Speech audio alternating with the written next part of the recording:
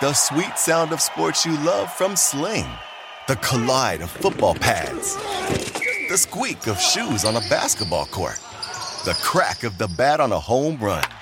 The slice of skates cutting across the ice. But what about this one? That's the sound of all the sports you love, all at once. Starting at $40 a month. Experience it all live with Sling. Sling.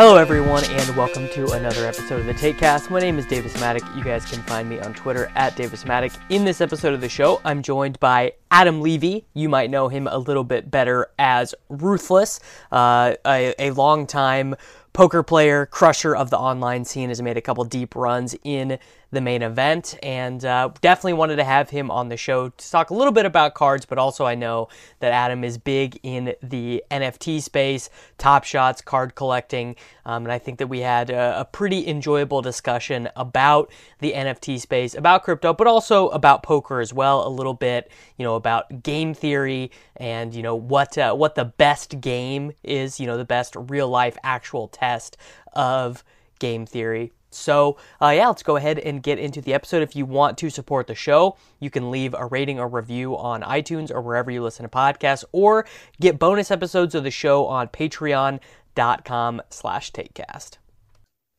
All right, everyone, welcoming in Adam Levy to the show. You probably know him a little bit better as Ruthless. I love having poker players on the show. It's probably my favorite. Like we got athletes, we have authors, we have everyone on, but I tend to get the most into having dudes from poker on the show because poker is something I'm not an expert about, and I am kind of more like, I'm just a fan of the game. I'm not very good.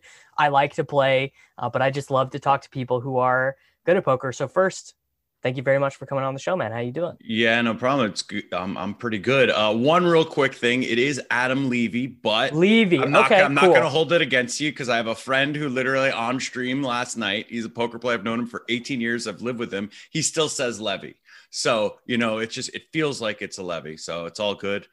But it is Levy, and I'm happy to be here. This is cool. I've definitely seen you, in the DFS streets for years now. And then, the TakeCast seems like a fun one.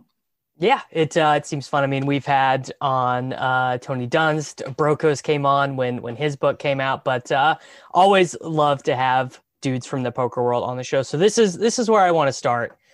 What is your best gambling memory? Like, I mean, it could be, the run in the main, whatever, but just your favorite moment of, running pure, winning money, whatever, or it could be the sickest bad beat ever. I mean, it's that's hard to narrow down. I think I've been kind of fortunate in early on. It's one of those things where early on in your career where you're doing well in poker and you just start assuming that's how luck works, but you don't realize no, you're just running incredibly.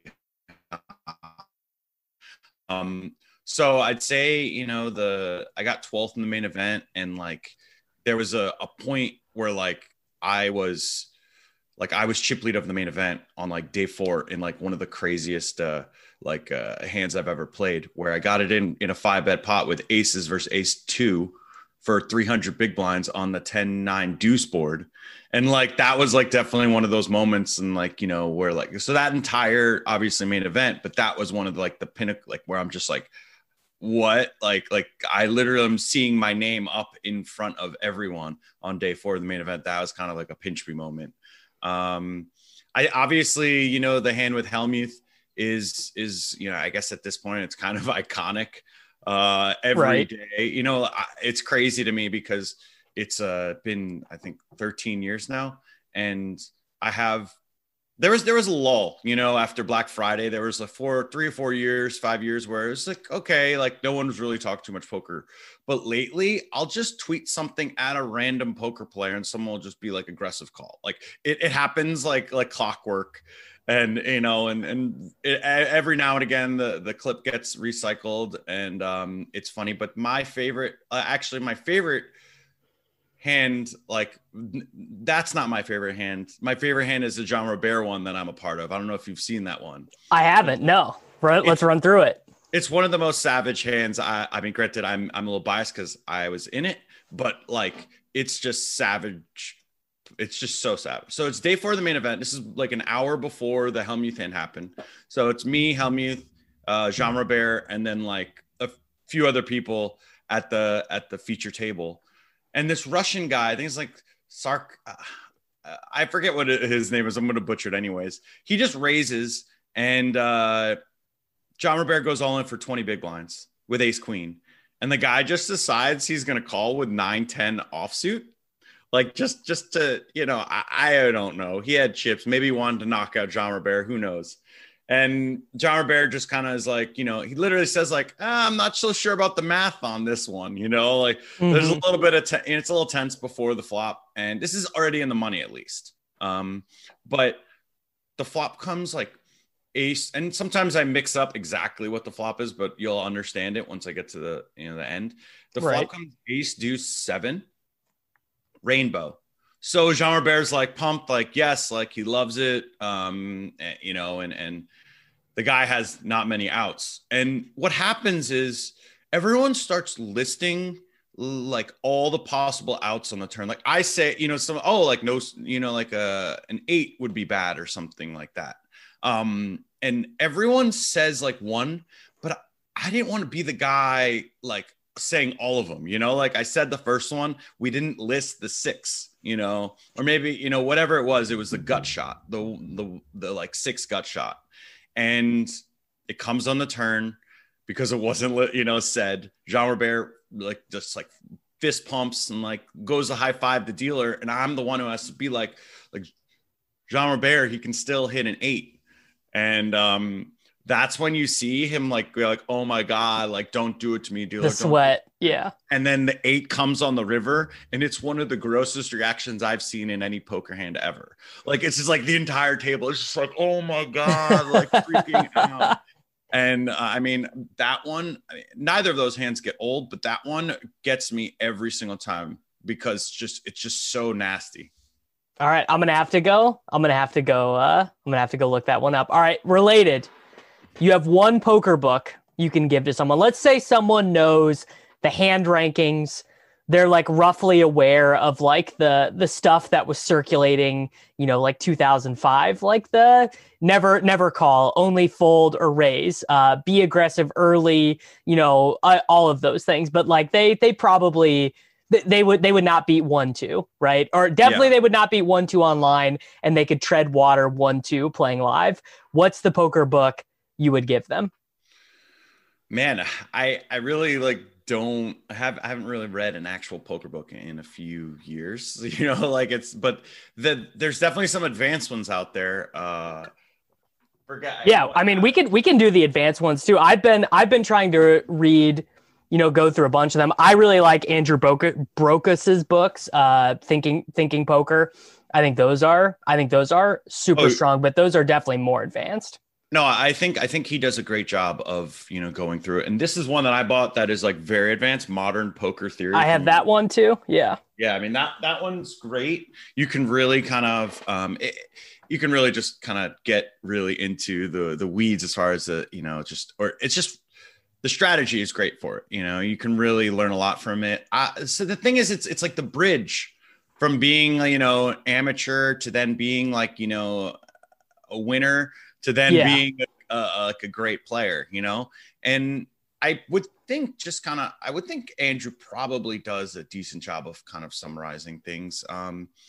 Honestly, so are you like, you're saying for someone who's already kind of learned the game? I mean, competent enough that they could go sit down and they wouldn't just be like, calling with 7-9 off because they need to be unpredictable, right? Like competent enough to understand the rules, understand some of like the pretty basic theory, but just, they would not go sit down at 5-10 at the Bellagio and be a winner. I would definitely recommend some of the older books then, like I think a large part of poker when you're learning is getting the concepts down, but not like you don't have to learn GTO right off the bat when you're learning necessarily. You just need to kind of understand the patterns that you're seeing, how things kind of work, how, and just almost like the concept. So maybe Harrington for Hold'em.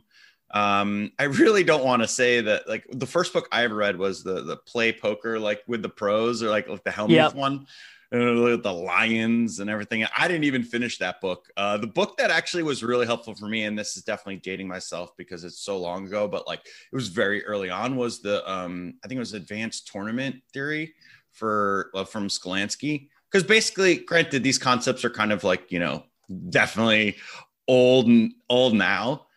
And one is actually kind of funny. I think it's called it's the gap concept, where it was just like, well, it kind of holds true, like let's say you raise under the gun, and then like under the gun +1 calls, like that dude has a stronger hand than you, generally. Right. But like when you get to the button now, it no longer holds true, or the cutoff or the button, like, because those are like the loosest positions that aren't the small and big blind now, when like calling the button is super wide, which I love. That's kind of one advantageous thing of how poker has changed. That is so much fun.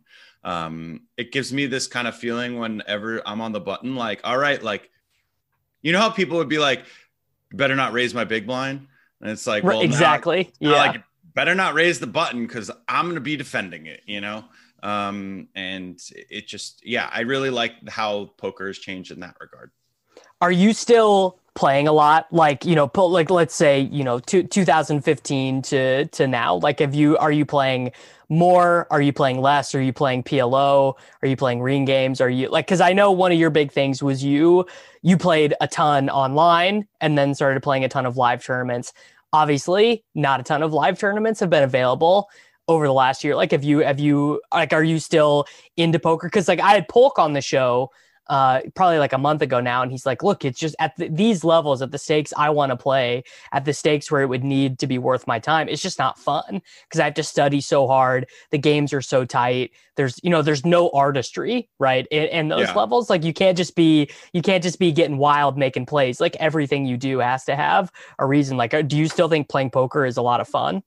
I get what Polk is saying. Like, obviously I'm definitely not at the level of Polk, as far as skill, but like he, like at some point, like I started playing poker because I happen to have like just a decent skill set for understanding kind of like players. And there were certain things that I just did that happened to be way ahead of everyone else that I didn't even realize until fucking like a few years ago. It was like, why was I good? Yeah. And it was like, one was super simple. It was like, I actually raised like 2.3x the big blind or something when everyone was 3xing or doing something silly. Like it was, this is so early, by the way, Davis, this is like 2004. Like it was really, I was literally a kid then, a kid. Yeah. Yeah. But it was like simple stuff like that, where I was just like, are you even like slow playing aces or something? It was just like, those things were just printing back then.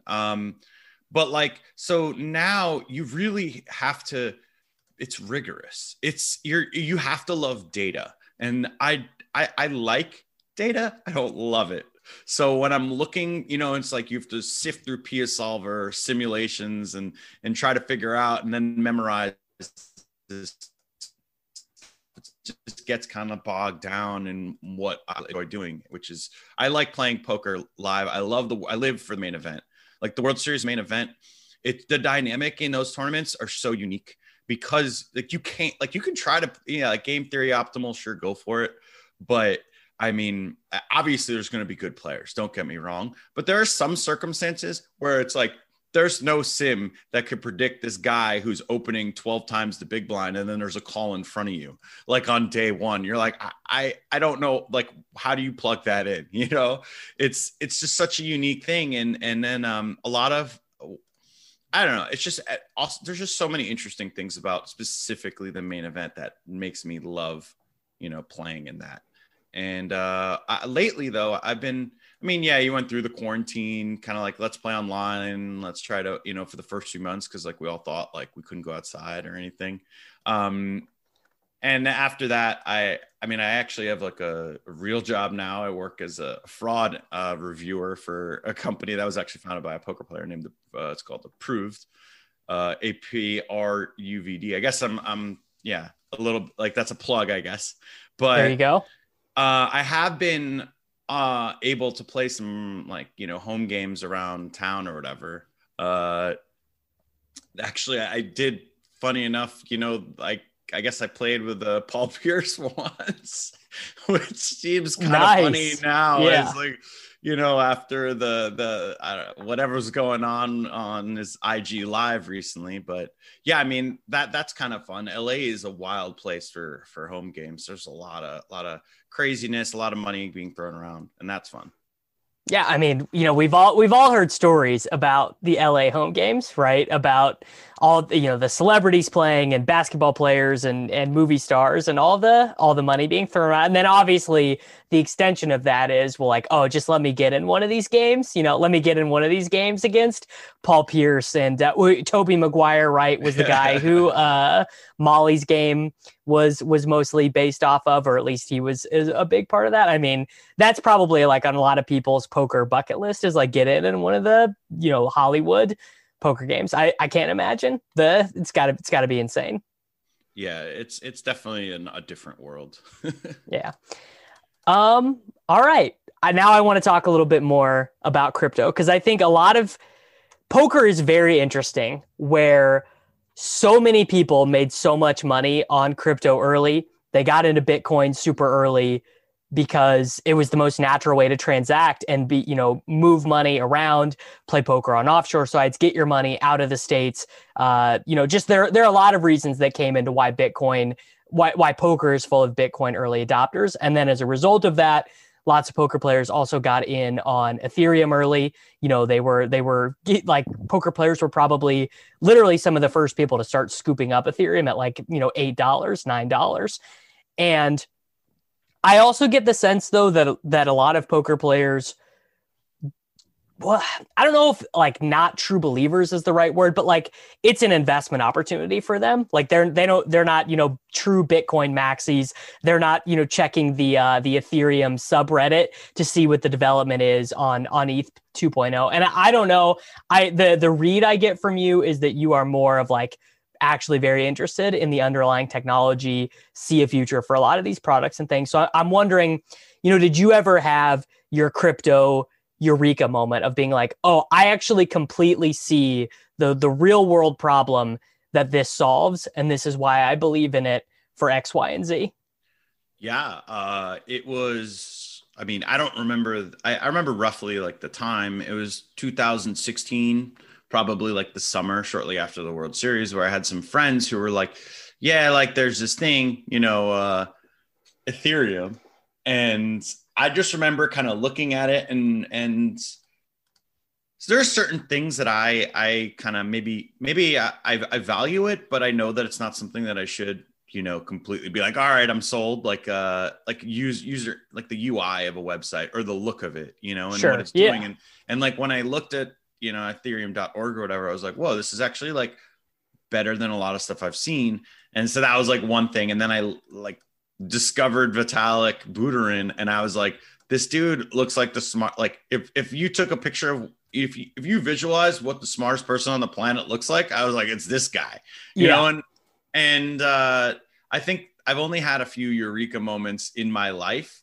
And it was one of those, like it was seeing him. I was like, all right, I'm in, I need to buy Ethereum. And when I went to buy Ethereum, I had to wait a week because Coinbase was like, like it took a little while to, approve your account and stuff. It went from $3 to $7 in that time frame of me waiting.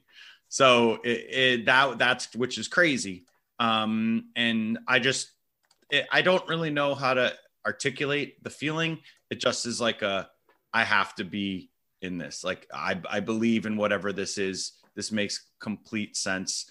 And I mean, I'm not like anti-Bitcoin or anything. I'm not, but I'm definitely very, very, very much in the Ethereum ecosystem and love like DeFi, NFTs, just everything about it.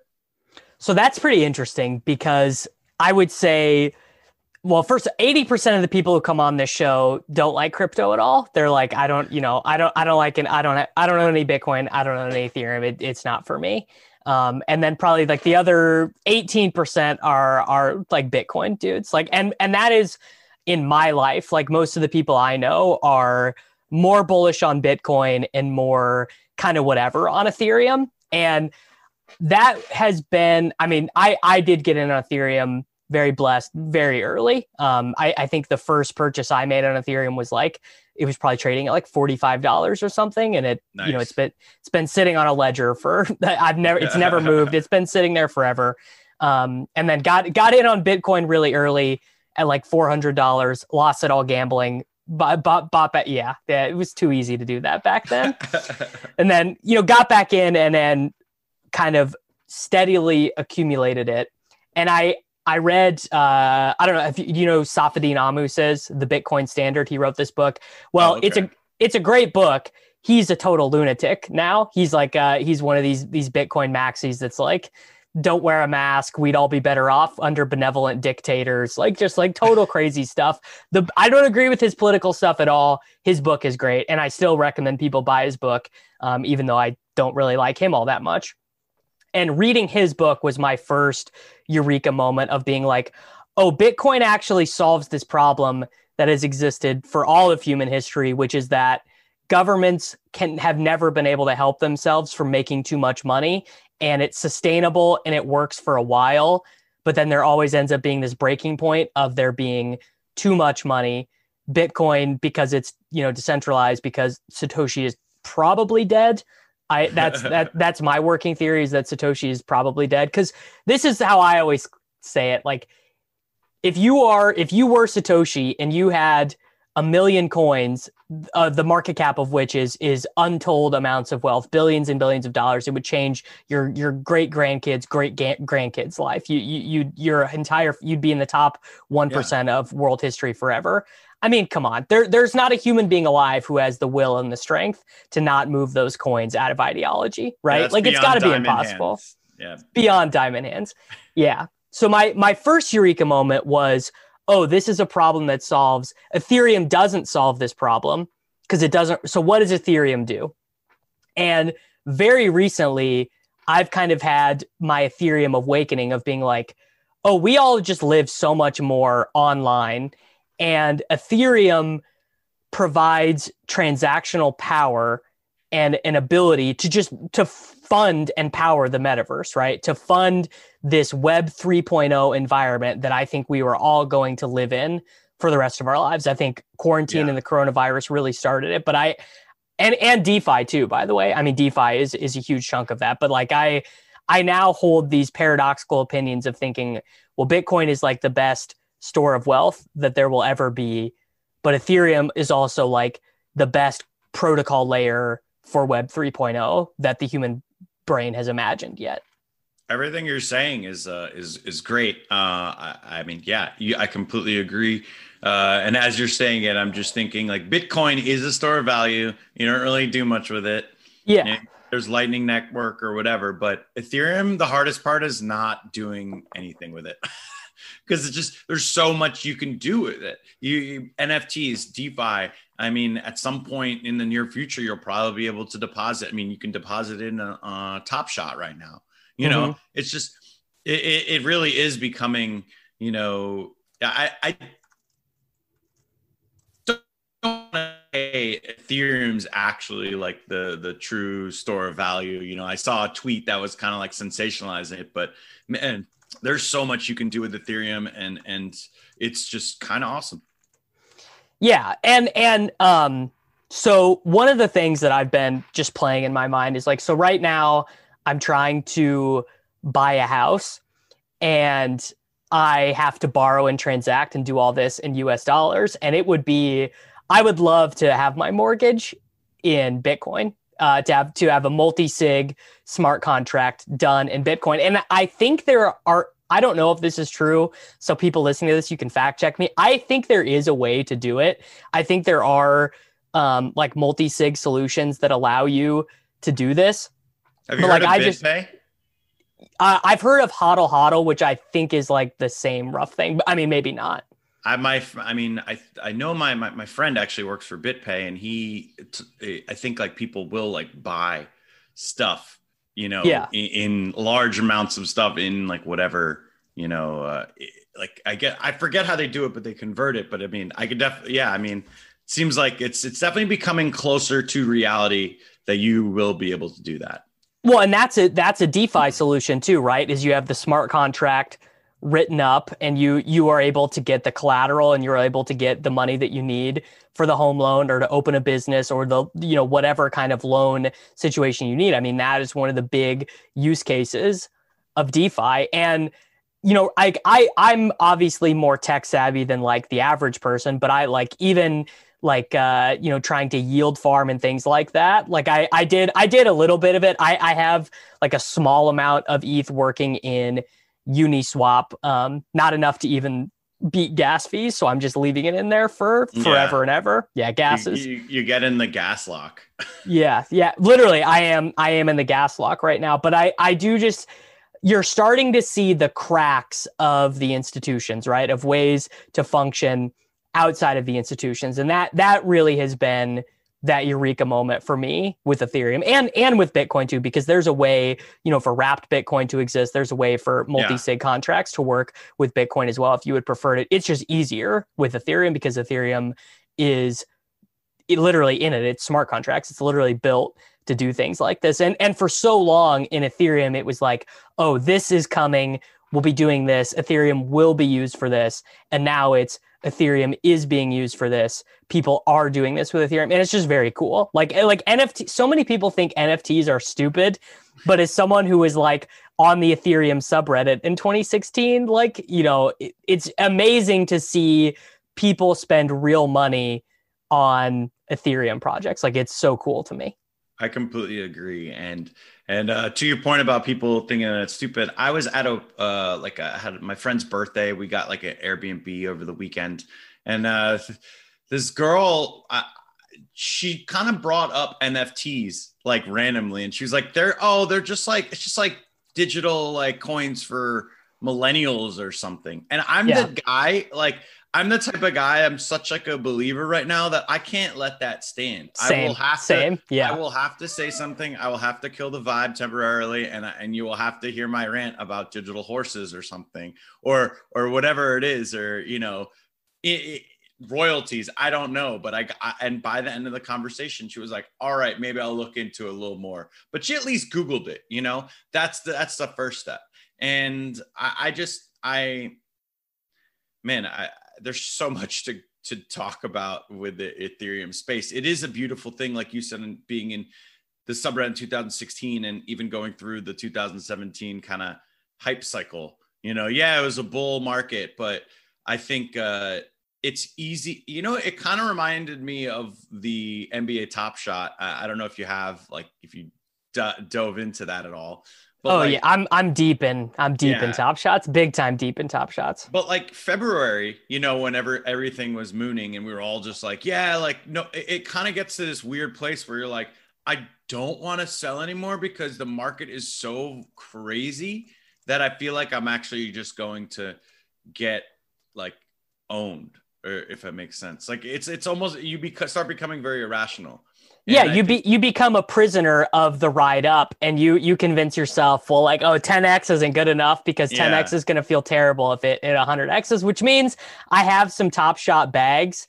I was able to get some good Top Shot sales. Like, I sold the first thing I ever bought for 15x, and that's kind of paid for all of it. But I kind of where I'm at now with Top Shot specifically is like, I think the NBA is so committed to this product because they see how frictionlessly it generates them income that like Top Shot is going to be something 5 years from now. And like, I don't feel that's exactly my point is what I'm saying from the 2017 hype is that like, we all had this like belief in it, but the infrastructure was not there. There. The NBA Top Shot was literally scrambling like to every VC or something like pay me, and like Ethereum, like we had crypto kitties, that's not enough. though now, maybe in 2024, it'll probably be quicker for NBA Top Shot. Maybe next season, it's going to be like fully realized or close to it. And that's when you're going to be like, wow, this is awesome. Yeah, you make a great point about the infrastructure because no one would describe Top Shot as frictionless, right? No, like I like it. I'm one of the people that got withdrawals. Nice. I mean, I got withdrawal like 2 weeks ago, but like, now they're up to like, I don't know, 30,000 counts or something. Yeah. But kind of the messaging with them now is like, look, we're just not going to be focused on making this bigger until we can handle the people that we have on board right now. I know that they've hired a marketing team. My buddy Dave Feldman just literally left his job as the vice president of marketing for the NFL to go work for Top Shot. Like there are very smart people who are like, yeah, this is the future. I really want to be involved in this. And Top Shot, do you find that people are more irrational about Top Shot than any other NFT anything, that they're more irrational and more emotional about Top Shot than anything else? I would say yeah, for the most part. Like I haven't seen that many people, but I have seen some people be like, oh, like I'm so bullish like right now, and it's like, okay, but we're, I mean, maybe you can be bullish for, 2 years or something. I mean, in 2 years or something, or whenever it is. Yeah. Like right now, it's just like, you gotta like, kind of, it's the growing pains period where they're figuring things out and they've done a great job at it. And like, no one really knows, like by the dip, I don't really think this is necessarily a dip because it's just, they have to really get, like you said, the infrastructure and make sure things are very streamlined. And honestly, at this point, like if you really want to think about it, yeah, maybe the playoffs will have some sort of like, be something good for it. But when things are going to be moving, it's probably closer to the 2021, 22 season, or even like the preseason of it, where it's like a normal, normal season. Yeah. Everything. And like NBA Top Shot is going to be ready. They're just going to try to piece together the rest of the season here, But I agree that there are a lot of people where I'm like, I think like maybe it's also possible that no, it's not possible. It's definitely true that there's a lot of people who probably were not that into crypto, but they're super in NBA Top Shot. Now they're into NFTs, but they don't really know about what hype cycles are, and or even bull markets, don't really truly grasp it. So, yeah, I mean, you're probably right. I definitely made some bad buys in like that February period where it's like, I'm not going to, these might go to zero. I might realize my return on investment, like, multiple years away, which is fine because I just think Top Shot is cool. Like I know that you're into sports cards too. I actually did it in reverse. I had not bought like a slabbed sports card ever in my life. I'd bought like some here or there, but I never like got really into it. And Top Shot just kind of more opened me up to like collecting in general. And I'm cool. Well, what sports cards showed me was some of the stuff on Top Shot was definitely overvalued based on it being an NFT and it not mirroring like a sports stock market, which I think is kind of more the base functionality of what it should be. Like, oh, I'm going to buy Isaiah Stewart because I think he's going to be the starting center for the Pistons next year and I think he's going to be good. Not I'm buying Mason Plumlee's because I just think people are going to ape into whatever they can buy for the low price point. Yeah, no, I think it's interesting that, what you said or what I took from what you said was one thing. Sports cards have actually, you would think initially I was like, oh, sports cards are done. And then I'm like, but the more you think about it, now there's like, they're actually kind of harnessing each other's, energy almost, where the digital world is like, oh yeah, like we think this guy's sick or whatever. Or this card's like possibly like Giannis is underpriced or whatever, but he's, like you said, like there's different markets, but you can kind of go back and forth where now it's like, oh damn, like Luka had a good game last night. Like I want to buy his NFT or I want to buy his sports card. And it's like, kind of like, it's almost as a hedge where you can now buy, you're like, all right, Luke had a great game, or I believe in freaking like Norman Powell getting traded to Portland. Like Yeah. let me buy his NFTs and let me also buy his sports cards. And it does the same thing with speculation, which I love. It's like, oh yeah, I just believe in this player. I don't believe in this player. Like imagine like Justin Herbert NFTs next year, you know, coupled with the Justin Herbert rookies. Like things are, it's just going to be crazy. Yeah, it's like a layered bet with Top Shot because you're layering it both on the player, on the platform, on NFTs, like it's just so much more interesting to me because, you know, I continue to think that there are just all of these exponential upsides for NFTs because, and this is a tired point. Everyone knows this. Every day people are more online.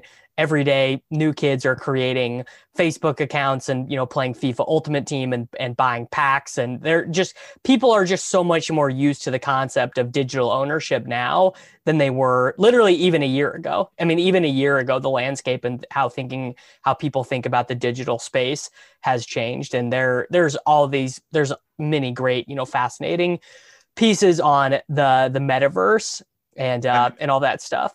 Have you been on Clubhouse at all?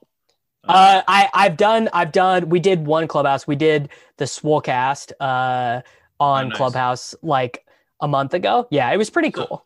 So the thing is with Clubhouse is, and I've been on it since like December, is it kind of is, if to me, it feels like the foundation for like your own brand almost, or you know, if you want to talk about something or just a topic. So you go there, like if you, like for me, I got on Clubhouse, I talk poker or whatever. I get some follows on like Twitter and Instagram and Clubhouse. So it's like all of a sudden it's kind of like it glues the other platforms together almost, where, cause you have them linked or whatever. And what ended up happening was NFTs, there were rooms about it day in, day out. Blau was in there every day, but it was like 30 people. And I was like happy about it. I wanted to get in there, but like, you know, I'm still new to this. Like it's a weird, you know, it's weird to just go into a room and talk to nobody, you know, or something like that. It takes a little bit to get used to it. And over time, it just like, maybe like within like a few, maybe we'll say a month, it went from 30 people to like, I think when Blau dropped one of his record, his album, it was like 3,000 people in there or something crazy. And it was just and then you couldn't get away from the NFT rooms. And for whatever reason, I think Clubhouse was really instrumental in kind of making NFTs very much known because it's such a good place to connect with people. You could probably meet people who love the Takecast. You could probably meet people who are like, you know, I've met people in Serbia, at like Somalia, you know, just all like, you know, it's like, yeah, cool. Of course I may, yeah, and maybe I played against a Serbian poker player before, maybe I met him or whatever, but like to just actually freely communicate with these people in like a kind of cultivated space almost is super cool. But I know I'm getting a little off the topic, but I just think that NFTs really were the first thing that Clubhouse was able to blow up.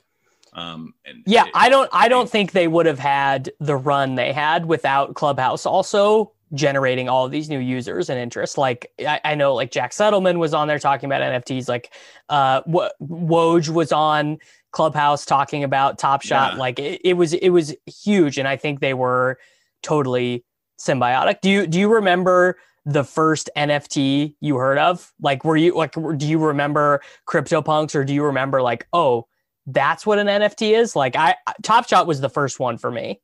I mean, I have some CryptoKitties. I actually got the Karl Anthony Towns Top Shot. The OG run. There you go. Because I bought some, and I named I thought maybe once you got it and changed the name once, you could never change it. So I made mine Vitalik Kitterin.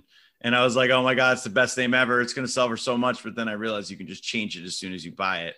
But yeah, I have like 4. They're just kind of sitting there. They're not really like worth anything, but it's just kind of like a cool memento of the past. But I'd say, you know, it's funny. I knew about it. I even had the Sandbox, like, you know, that's like one of the metaverses. Yeah. Like so I was on this podcast called Crypto Basic podcast for a while. and I actually got to have the CTO of the Sandbox on there. And this is like in June of 2000, I think, like, yeah, it was 2020, I think. But at least, like, I was like, whoa, like this is way bigger than I ever thought. Like, I know about it. I've always known about it, but this is going to be crazy. It's just what I wish I had. So the thing is like right now, like when there are bull markets, everyone is working. When there are bear markets, only the people that truly believe in the tech are really working. Yeah. And I wish I would have just like I always believed in NFTs.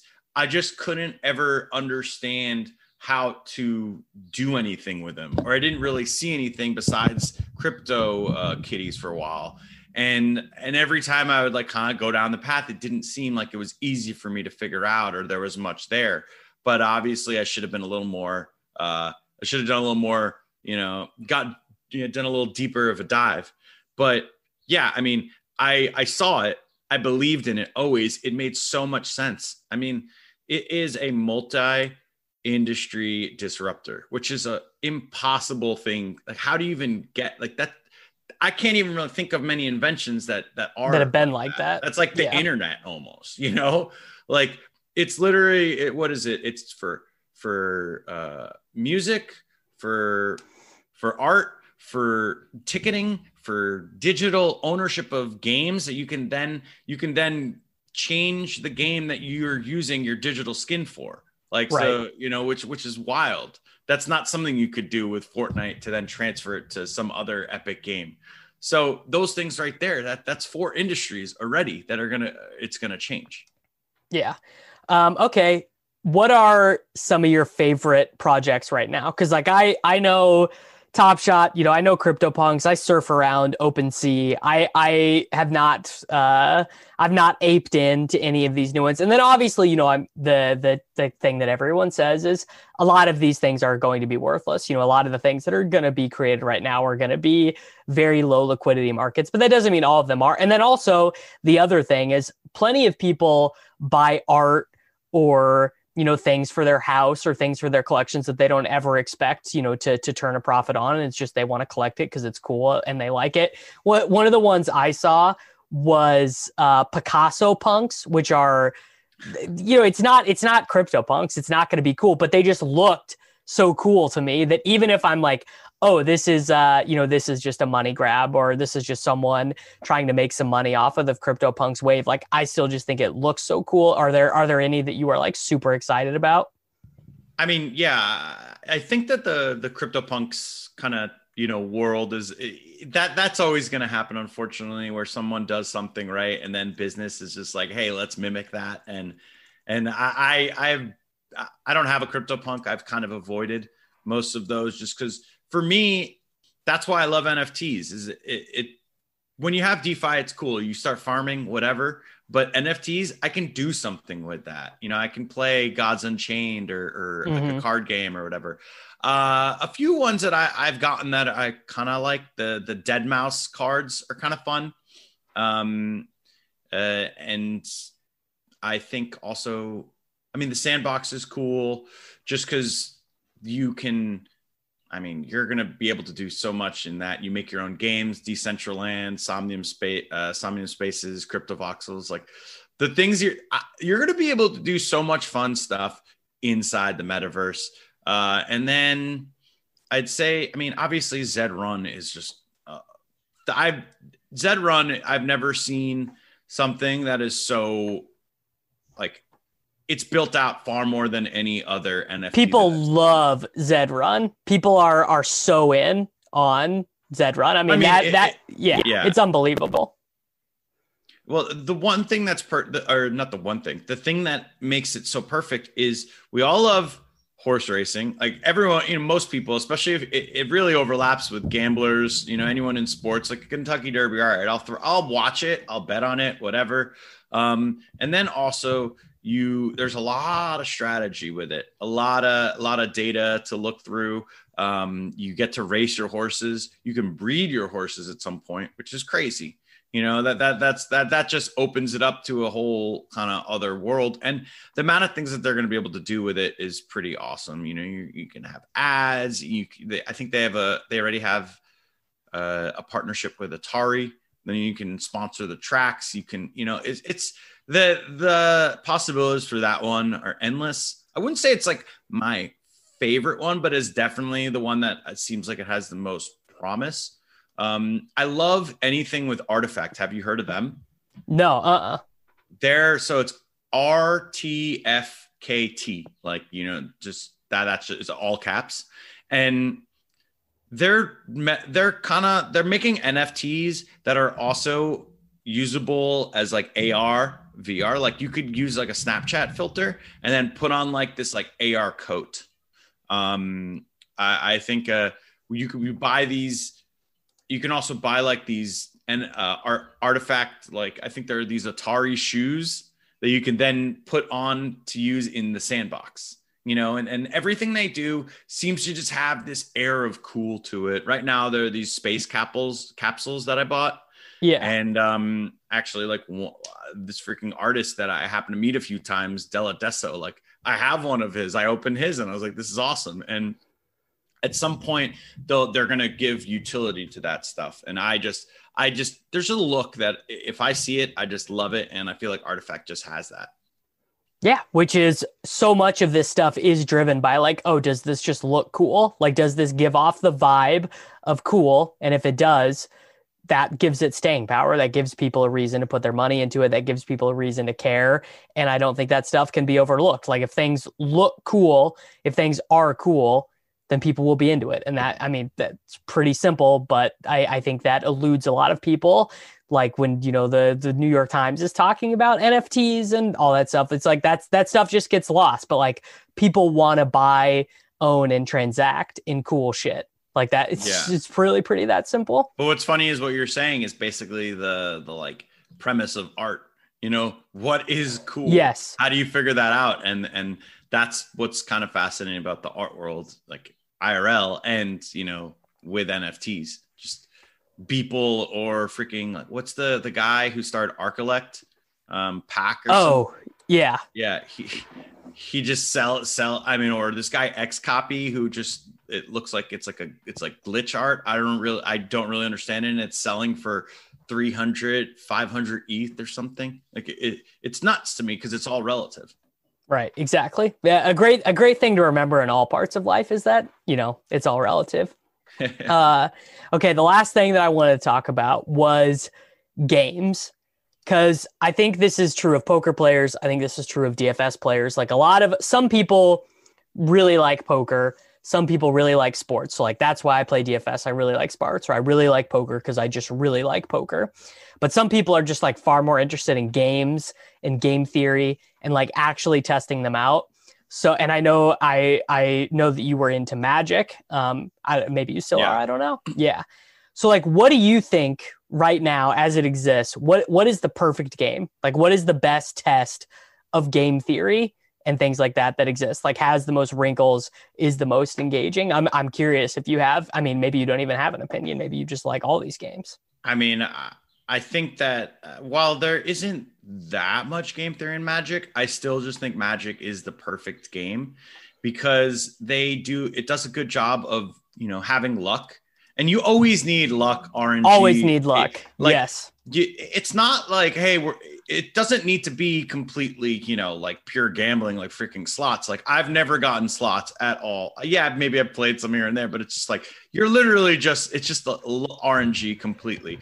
But like Magic, there's enough of that. And there's enough of a blend of skill with that. And it's always dynamic because like with poker, you have 4 aces, you have 4 kings, and so on. Like, yeah, like obviously there's infinite possibilities for a flop or something like that.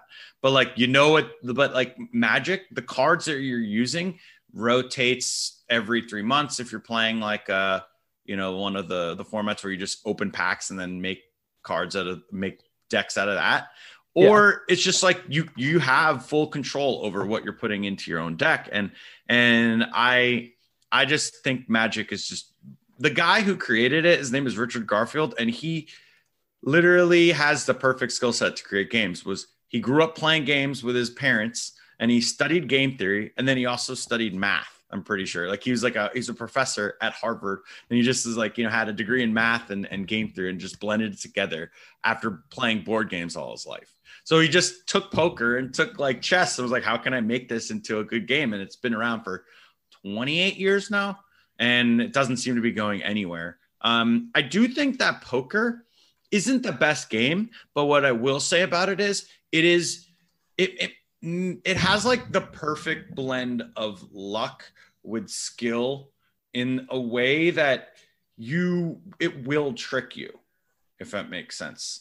But it's like, it's such even if you recognize that it is tricking you, or that, yes, I know that I'm worse than these players, you still get a fair enough of a shake in a single game or a single tournament that you really can have a legitimate run to really power you to get better, or to show you that there is a little bit of promise. Or even in that single hand, you can do something. You could play terribly the entire time, but maybe there's one hand where you just own some dude, right?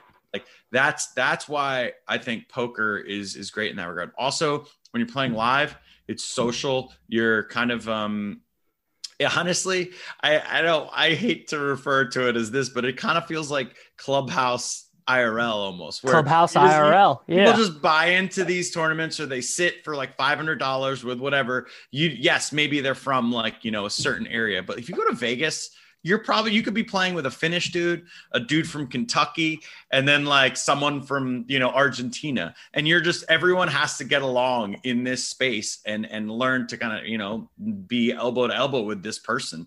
And I really like that aspect of just the socializing, with poker, because it's forced. Yeah. It's not. It is. It's like, yeah.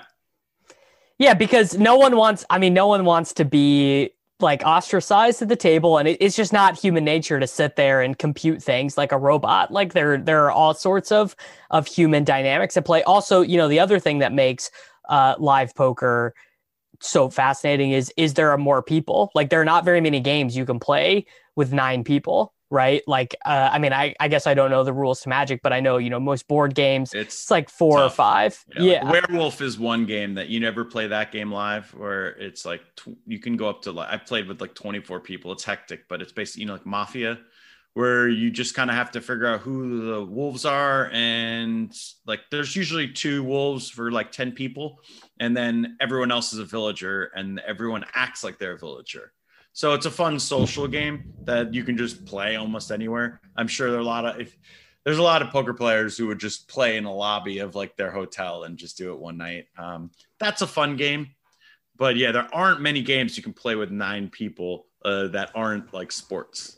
Right, exactly, which is one of the things that, and sports, by the way, people do love some people love, some people hate the RNG of sports. The nerds want to legislate the RNG out of the game, but it is, it's undeniably one of the things that makes sports so great. It's football, 22 people. Yeah, the bouncing oblong leather ball. I mean, it is. Yeah, it's crazy, and that's what so much of us love about that sport. So there we go, man. I think we're wrapped up here. Do you have anything you wanna promote to the people?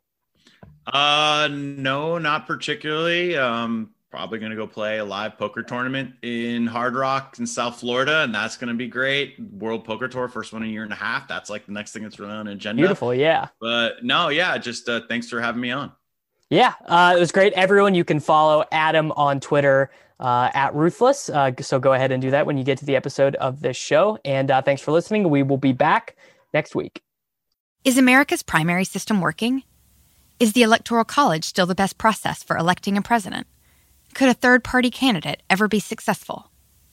In a new season of You Might Be Right, former Tennessee governors Bill Haslam and Phil Bredesen gather the country's top experts to explore these issues and more as we approach the 2024 presidential election.